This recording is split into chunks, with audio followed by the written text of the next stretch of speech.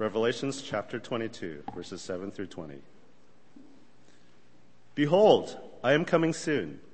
Blessed is he who keeps the words of the prophecy in this book. I, John, am the one who heard and saw these things. And when I had heard and seen them, I fell down to worship at the feet of the angel who had been showing them to me. But he said to me, do not do it. I am a fellow servant with you, and with your brothers the prophets, and of all who keep the words of this book. Worship God. Then he told me, do not seal up the words of the prophecy of this book, because the time is near. Let him who does wrong continue to do wrong. Let him who is vile continue to be vile. Let him who does right continue to do right. And let him who is holy continue to be holy. Behold, I am coming soon. My reward is with me, and I will give to everyone according to what he has done. I am the Alpha and the Omega, the first and the last, the beginning and the end. Blessed are those who wash their robes, that they may have the right to the tree of life and may go through the gates into the city. Outside are the dogs, those who practice magic arts, the sexually immoral, the murderers, the idolaters, and everyone who loves and practices falsehood. I, Jesus, have sent my angel to give you this testimony for the churches. I am the root and the offspring of David and the bright morning star. The Spirit and the bride say, come, and let him who hears say, come. Whoever is thirsty, let him come, and whoever wishes, let him take the free gift of the water of life. I warn everyone who hears the words of the prophecy of this book. If anyone adds anything to them, God will add to him the plagues described in this book. And if anyone takes words away from this book of prophecy, God will take away from him his share in the tree of life and in the holy city, which are described in this book. He who testifies to these things says, yes, I am coming soon. May God bless the reading of his word.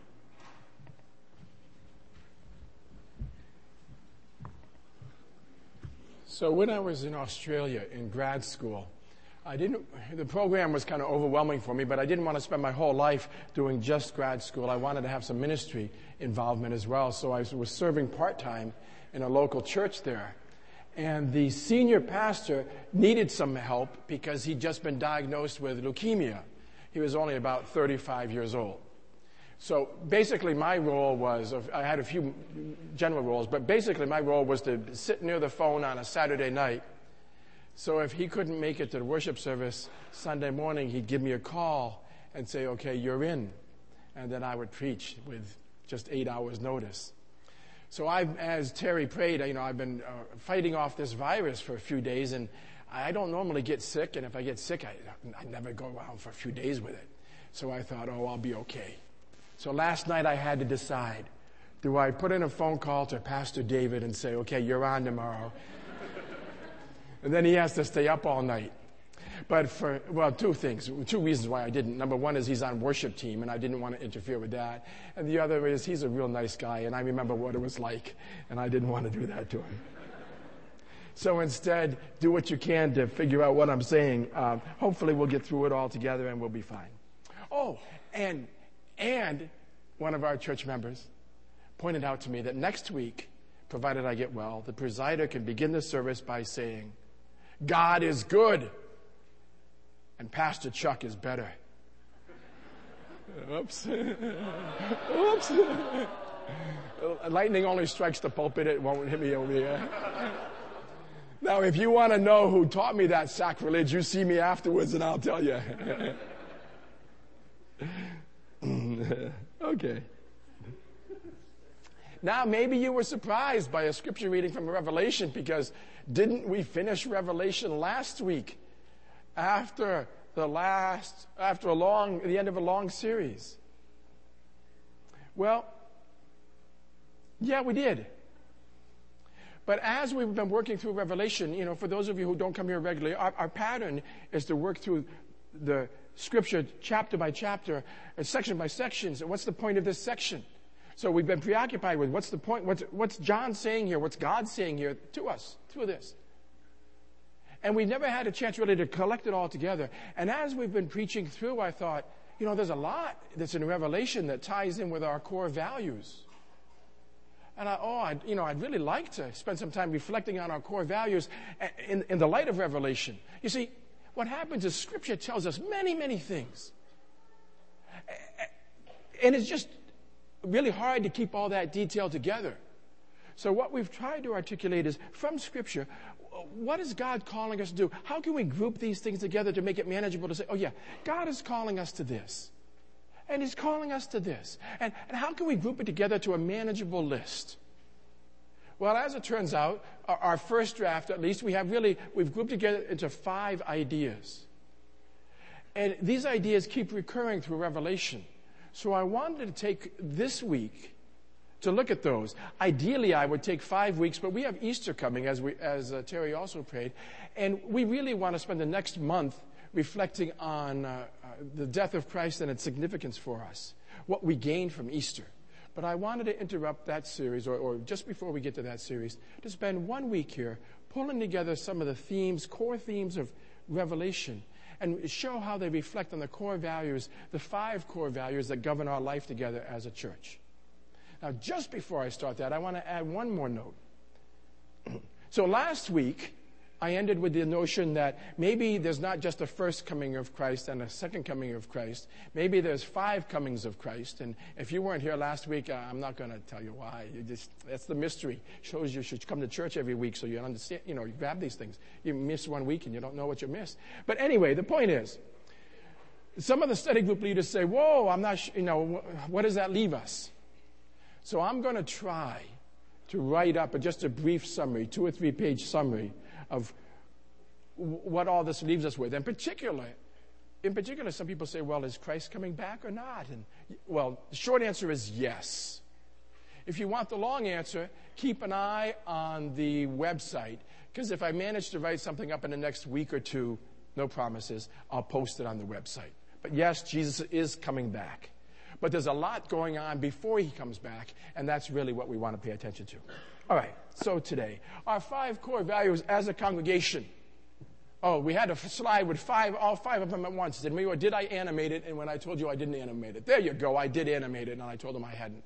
5 core values really is God, Bible, transformation, community, and mission. And we'll look at each of these 5 in turn and see what Revelation has to tell us about it, how Revelation reinforces these as core values. So the first core value is a God focus. God is our creator, our redeemer, our sanctifier, our judge, our glorifier. And all of these theological notions have practical significance. Therefore, we love and we worship, we love, and we serve Him. This is really the bottom line of what Revelation is all about. Revelation reinforces this notion that there is one God in heaven above and on earth below. And we are all to worship this one God. Revelation chapter 22, verse 13 states it like this. I am the Alpha and the Omega, Jesus says. The first and the last. The beginning and the end. I am the one who created the world. All things began in me. I'm the beginning. And I'm the end. All things come to me. All things are accountable to me. All things find their fulfillment in me. I am the beginning and the end, the first and the last, the Alpha and the Omega. And chapter 22, verse 1 shows us Jesus and the Father on the throne. It refers to the throne of God and the Lamb. Verse 3, the throne of God and the Lamb. What John is focusing on here, where he begins, everything in Revelation comes out of this, develops out of this. That God is the creator. That God is the redeemer. That God is the judge. That God is the center of all that is, seen and unseen. And because He's the center of all things, He demands to be the center of our lives. Remember how Revelation chapter 1 began. John knows what he's going to be saying, and he knows that Revelation is going to be hard for people to hear and read and obey. He's going to be telling them, look, this may cost you your life, but you can't back down. He's going to be telling them, you've got to serve me. Even if you go to jail, even if your home is confiscated, even if your family suffers, even if you're killed, Some have been killed and more are going to be killed. He doesn't back away from it. And he starts off Revelation by saying, you're going to have to endure whatever comes. Why? Revelation chapter 1, the first few verses shows us a picture of God on the throne. Why do we have to endure? Why do we have to serve God? Because he is the emperor, sovereign over all the world. The emperor is not sitting in Rome in a palace. The emperor is not the deity Roma overseeing Rome in the palace. The emperor is God in heaven above, the God of the earth below. And he tells us, no matter what it costs, we serve him. First of all, because he's emperor. And then after reflecting on God the Father, he talks about Christ the Son. Why else must we serve God? Why must our lives revolve around God? Because Jesus, the Son of God, died for us. John says, I'm not asking anything of you that Christ hasn't already done for you. And if the Son of God would do this for you, how can you not do this in reciprocation for him? If the Father loved you that much to send his Son, and if the Son was so devoted to the Father and to you that he would die, then how can you say you're going to run your own life? And that God can be a peripheral. He can bring you salvation. He can be in your life, but he won't be the center of it. So the first core value and for our church, our congregation, and the beginning point of Revelation is everything in life, in our lives, has to focus around God. And so concretely, what does this look like? Well, what it looked like for them was this. In their particular context, what it meant was that they could not worship the emperor. Now, the emperor didn't think he was God. This is political. This is what's called civil religion. You know, the government uses religion for political purposes, you know.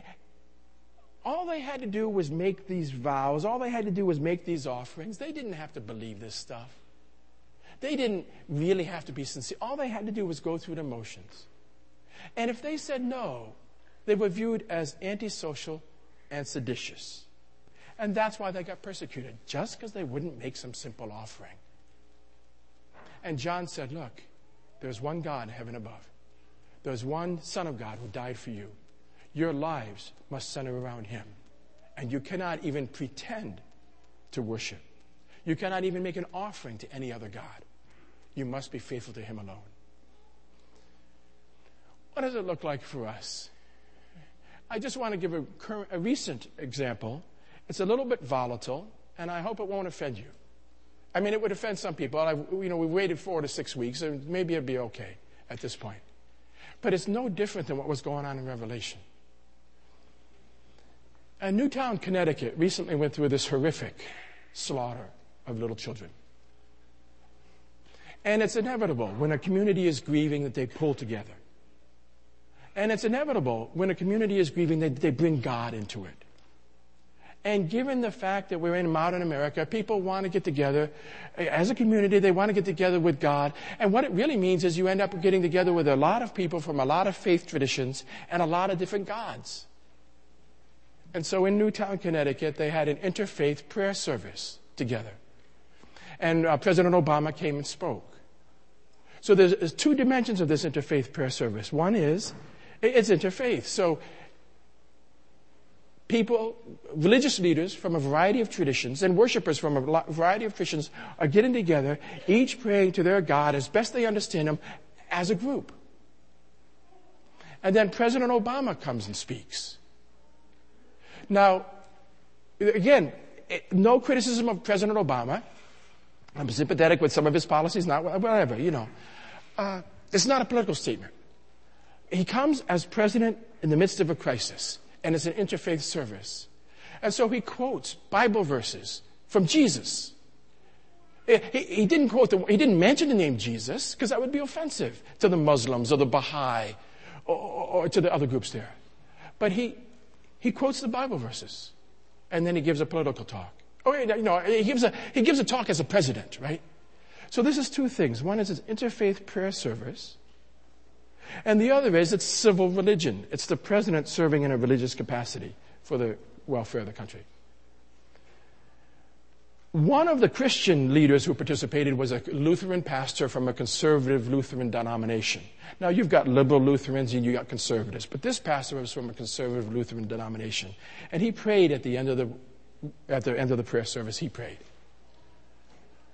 Then the president of that denomination contacted him and required him to apologize to the denomination and to his local church because he participated in the interfaith service.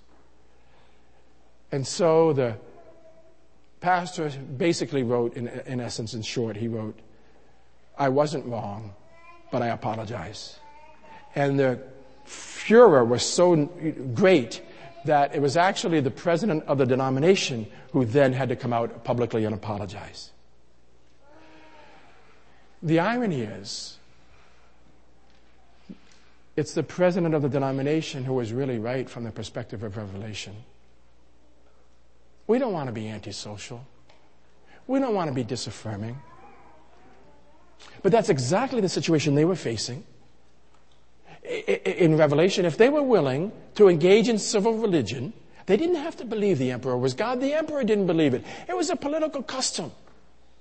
But Revelation says, you will not bow the knee.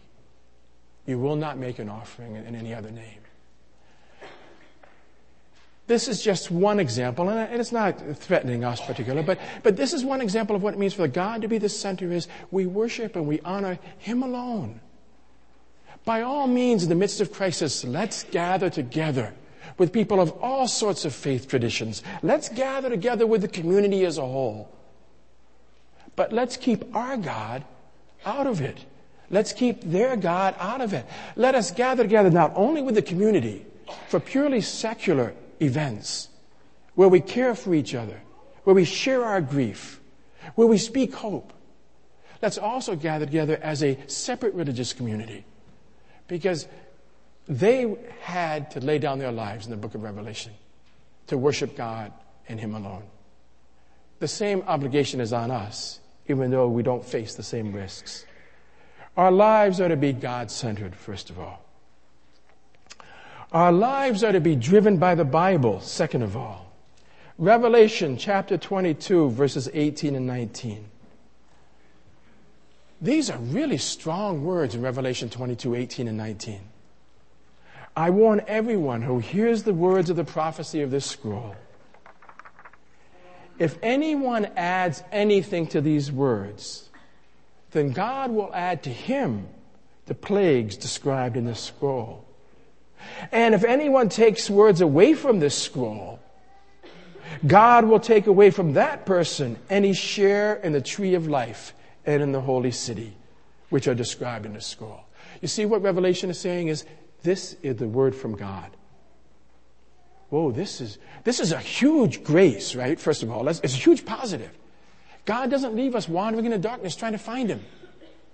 God tells us what He's like. And He went to great length to tell us what He's like. But now, having told us what He's like, He expects us to pay careful heed. This is my word, He says. I've told you how to worship. I've told you how to live. And if you don't like it, you cut part of it out, then I'll cut you out. And if you want to add more to it and you throw it in there, like all the cults basically add more to Scripture, He says, I'll add to you the punishments that I've threatened. Oh, this is really serious. It's a grace, but it's a really serious grace. And so to reassure, again at that Newtown prayer meeting, just an example, but to reassure the people that were gathered, Obama quoted from Scripture, outwardly we are wasting away. Inwardly we are being renewed day by day. For light and momentary troubles are achieving for us an eternal glory that far outweighs them all. So we fix our eyes on what is seen, but not on what is seen, but on what is unseen. Since what is seen is temporary, what is unseen is eternal. For we know that if the earthly tent we live in is destroyed, we have a building from God, an eternal house in heaven, not built by human hands. Here's a problem. Those words come directly from Scripture.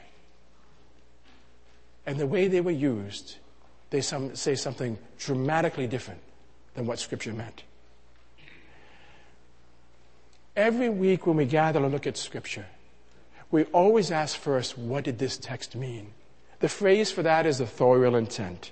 When the author wrote it, whether God or the human author, when the author wrote this text, what did he mean? We spend a fair bit of time trying to figure out, what did he mean? And then we ask, what does it mean to us? There's a reason why we do that. I know it's harder to follow, but there's a reason why we start with authorial intent. Because God says, if you add to my word, or if you take away from it, if you use it for your own purposes, if you distort it, there's huge consequences. Now, when I first started in university, at a secular university, I was part of a parachurch organization. I won't mention it, it's not their fault, but, And we had a staff worker. The staff worker's name was Tim, I can tell you that much. Now, Tim was a great communicator, gifted speaker. He stayed in the parachurch organization only for a couple of years, and then he went and got a church. He started a church, or he became pastor of a church. And he was a gifted communicator. And the church grew. 10,000 people in a few years. And checking up on him years later, just to find out how he was doing, I got on the web, did a web search. It turned up his name, and it turned up an article about him. And the secular newspaper writing about the church, because it was a notable event, said this. It referred to his preaching as motivational talks disguised as sermons. You see what the problem with that is? Motivational talks disguised as sermons. A couple years ago, I was listening to an interview. One of these news shows interviewed probably one of the most famous pastors in America. One of the most famous. One of the biggest churches. And they interviewed him. And the secular news commentator in the interview asked him this. He says, you preach every week, but the Bible hardly ever features in your sermon. What's with that?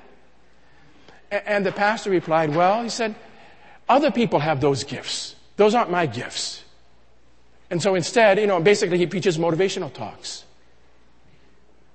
Both excellent communicators. But our lives, even if it's a bit more work, our lives really have to be focused on Scripture. And certainly our life together has to be focused on Scripture. Because that's what Revelation demanded. Not just the Bible as a talisman. Not just the Bible as the center of our, just like we have it here in the center of the table. But the original meaning of the author, even if it's a bit of a challenge, we spend our time asking, what does this text say? And then we ask, how does it impact us? A third core value, not merely God-centered, not merely biblical, but a third core value is transformational. Now, actually, I should adjust this. I'm trying to get it all into one word, but really the thing is this. This third core value affirms this. And if you've been here long, you know it. Grace is transformational. I need two words. Transformational grace. And there's a huge difference between transformational grace and the thing that passes for grace nowadays. What passes for grace in the books we read often is some kind of God is tolerant. God will overlook your sin. It doesn't matter really how you live. As long as you believe in Jesus, God will take care of it. God likes you and you'll be all right. God will forgive all your sin. I recently picked up a book on grace, and the author kept making the point throughout the book. Grace knows no limits. There are no limits to what God will forgive. The central theme of that book is, we can't sin so bad or so much that God won't forgive us for it. Now, in a sense, it's true, but Scripture guards that very carefully. It doesn't just say something so bald as that. And it's dangerous to say so. Look at Revelation chapter 22, verse 12.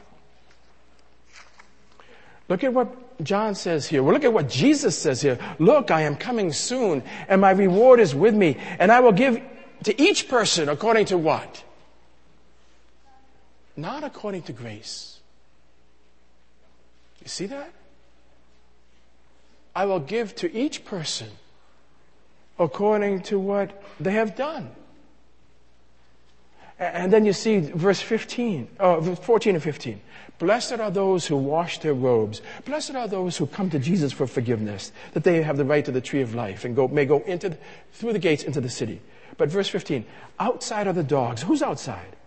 Those who practice divination, the sexually immoral, the murderers, the idolaters, and everyone who loves and practices falsehood. This is not just Revelation 22. Probably a dozen times in the New Testament we hear this.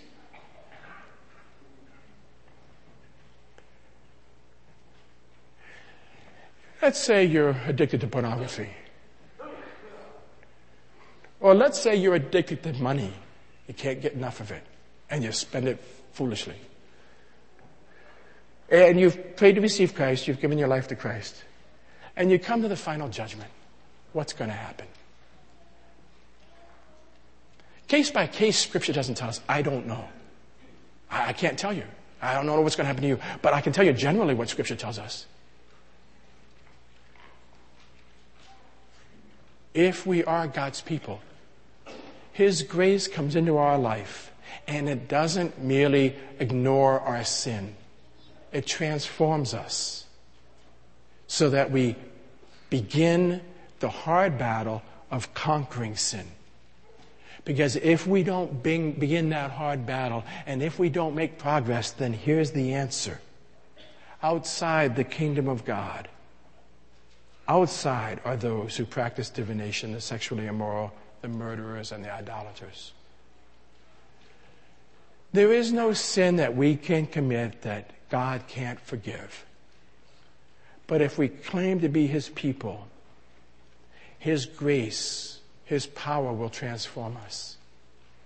And if you are struggling with these sorts of sins, please feel free to see any of the pastors or deacons here afterwards. We have a ministry real to help people, would stand aside people and help conquer these sins. There is no final word of judgment in Scripture, but it's a warning. We won't live like this if we're the people of God. That's the third core value. God-centered, biblical, transforming grace. The fourth is communal. Community.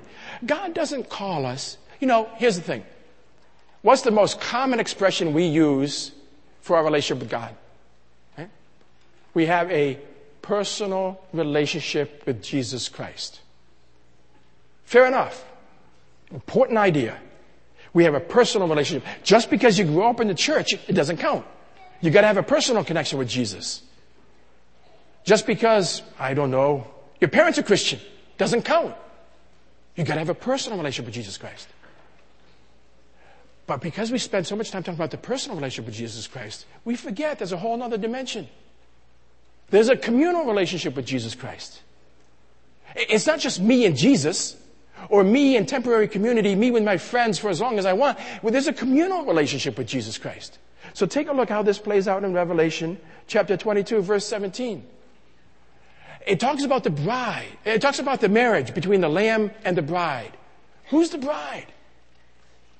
At the end of time, when Jesus renews all things, and when we marry Jesus, Jesus' bride, right? It's not each of us. It's not like these songs that are, Jesus, my boyfriend songs. It's us collectively.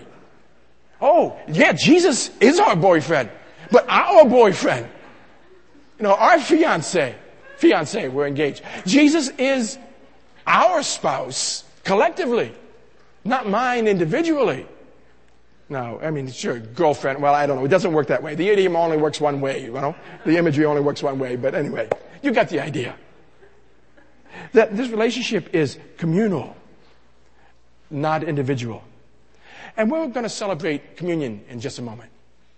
And part of 1 Corinthians 11, it talks about communion, and it says, whoever takes communion without recognizing the body and blood of Christ. Well, no. Whoever takes, that's how the NIV translates it. Really what the text says, whoever takes communion without recognizing the body. In Corinth, Paul was threatening them with judgment for the way they were taking communion. They were sinning while they were taking communion. But no, their sin was not that they were being rude to God. The sin in which they were taking communion was they were being rude to each other. The communion was part of a potluck. And the rich people were coming and bringing all their food from home, and they were eating their food before the poor people got there. The poor people weren't off work yet. They were slaves. They couldn't go until their masters released them. So the rich were eating a lot of food. The poor would come hungry, no food to bring, and no food left for them. And Paul says, whoa, you eat like that. You take communion, but you hurt each other while you're taking communion. He says, you bring judgment. You're eating judgment on yourself, not salvation, judgment. A communal relationship with Jesus Christ. And finally, the last value is missional. It's not enough for us to have a good relationship with Jesus. It's not enough for us to have a good relationship with each other. Revelation also underscores the missional dimension of our life. We are serving in God's mission. He calls us to that. Now, Revelation doesn't focus a lot there, but it does mention it. Revelation doesn't focus a lot there simply because they were a threatened community. They were besieged. They were struggling to survive. But why were they struggling to survive? They could have kept quiet. They could have gone underground. And they could have lived. But they wouldn't. Chapter 20, verse 4. Chapter 20, not 23. Chapter 20, verse 4. John looks up to heaven. He sees the thrones and people sitting on the thrones. Who was seated on the thrones? I saw the souls of those who had been beheaded because of their testimony about Jesus. God had called them to testify. God had called them to live their lives out before the world. God had called them to speak for Jesus. And they spoke for Jesus. And the empire told them, you be quiet. You worship the emperor, you'll be fine. And they said, our lives are centered on God. And our lives are spent in the pursuit of his mission. And they weren't fine. But that was fine with them and that was fine with God. Because this was a core piece of their lives, the mission of God. These 5 values are not just for us collectively. They're for us individually. That we would be God-centered. What is God calling you to be and to do that may be painful for you? We each may have to embrace some aspect of this. We're called to love and to serve Him and make Him at the center of our lives. We're all called to live biblically. We're called to understand Scripture, to learn it, and to live it out. Are you involved in Bible study? You can't be biblical without at least starting there. Grace is transforming. What work of renewal is God wanting to do in my life? What work of renewal is He wanting to do in your life so that your actual character reflects more of what His character is? God calls us to be in community with each other. Not just me and God, but us and each other. What small group are you a part of? What fellowship are you a part of? And God calls us to be engaged in mission. God gives us the opportunity to engage in mission. What is it that God has for you to do to bring honor to Him, help to other believers, or to be useful to the community? These values govern not only our lives together, but our lives individually. Let's pray together.